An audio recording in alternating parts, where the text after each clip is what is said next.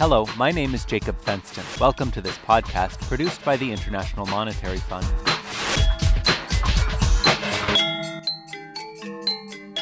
In Burkina Faso, about 1/5 of the population lives in chronic poverty and is considered food insecure. In that country, as in many others in sub-Saharan Africa, social safety nets have been playing a larger role in recent years, protecting the most vulnerable. But these programs are still a work in progress. In our previous podcast on social safety nets, I looked at the rise of these programs across sub-Saharan Africa. In this podcast, the second in our series, we look at how social safety nets work in practice and investigate the case of Burkina Faso. Isabel Adenauer of the IMF's African Department explained to Lika Gay why these safety nets are so essential to a country like Burkina. The country has been subject to a series of shocks. So it started in 2008 with a food and energy price shock. So typically what happens in this sort of circumstance is that the poor are hit first. And even if you take the refugee population right now in Burkina Faso, around 100,000 people coming in from Mali.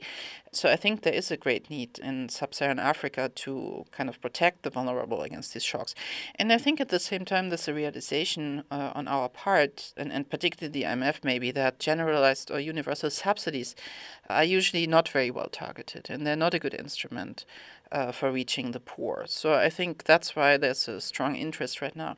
So how would you describe the current state of social safety nets in Burkina? I can refer to a big study on social safety nets in Burkina that the World Bank did. So they looked at all the social safety nets in place. And actually what is maybe quite surprising, you have already a very large number of kind of individual programs, but they're very fragmented and they're not very well targeted again, and they're not comprehensive and have a kind of coherent approach to them. So right now, they're there. They're even costly if you add them up. What the government now did is actually to ask for help to design a kind of more comprehensive, cohesive social safety net. We designed a system where we try to identify the poor directly. And then rather than, having universal subsidies, we're trying to target them directly and then transfer the money directly to these individuals. To identify the poor can be a difficult task.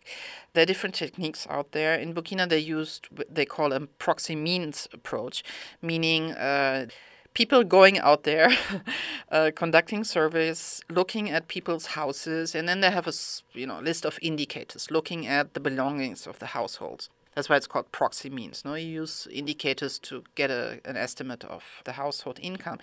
So I think it can be done, and it's been quite successful. Can a country like Burkina Faso afford social safety net programs? People think they're very costly, but it actually works the other way around. So if you have, for example, 0.5% of GDP or 1% of GDP that is available in terms of financing, then you can set up the program in such a way that, the cost is in line with this target. So yeah, it is affordable and it is feasible. Have these programs actually helped towards more poverty reduction in the country? That's what we believe. Unfortunately, right now, we don't have a lot of evaluations available.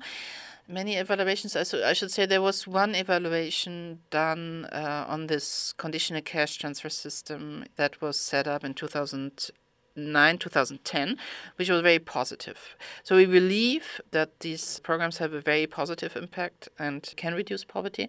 But right now, we just don't have a lot of analysis available. So, and finally, what role do international institutions like the World Bank and the IMF have or can have in helping countries establish or maintain social safety nets?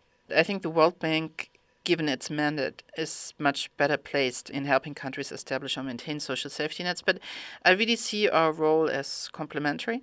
We have a group in the IMF that has the expertise to conduct a so-called poverty and social impact analysis, which usually is the first step, which we did in Burkina also in 2000, to look a little bit at the instruments the government has available to protect the poor from adverse shocks. At that time, an adverse food and energy price shock. So that's analysis we can do. And then I think the big kind of advantage the IMF has is that it can really help the government find this fiscal space to finance these programs and also do some kind of advocacy, because to my great surprise, I saw that in many African countries, the authorities themselves are not convinced that these schemes can work.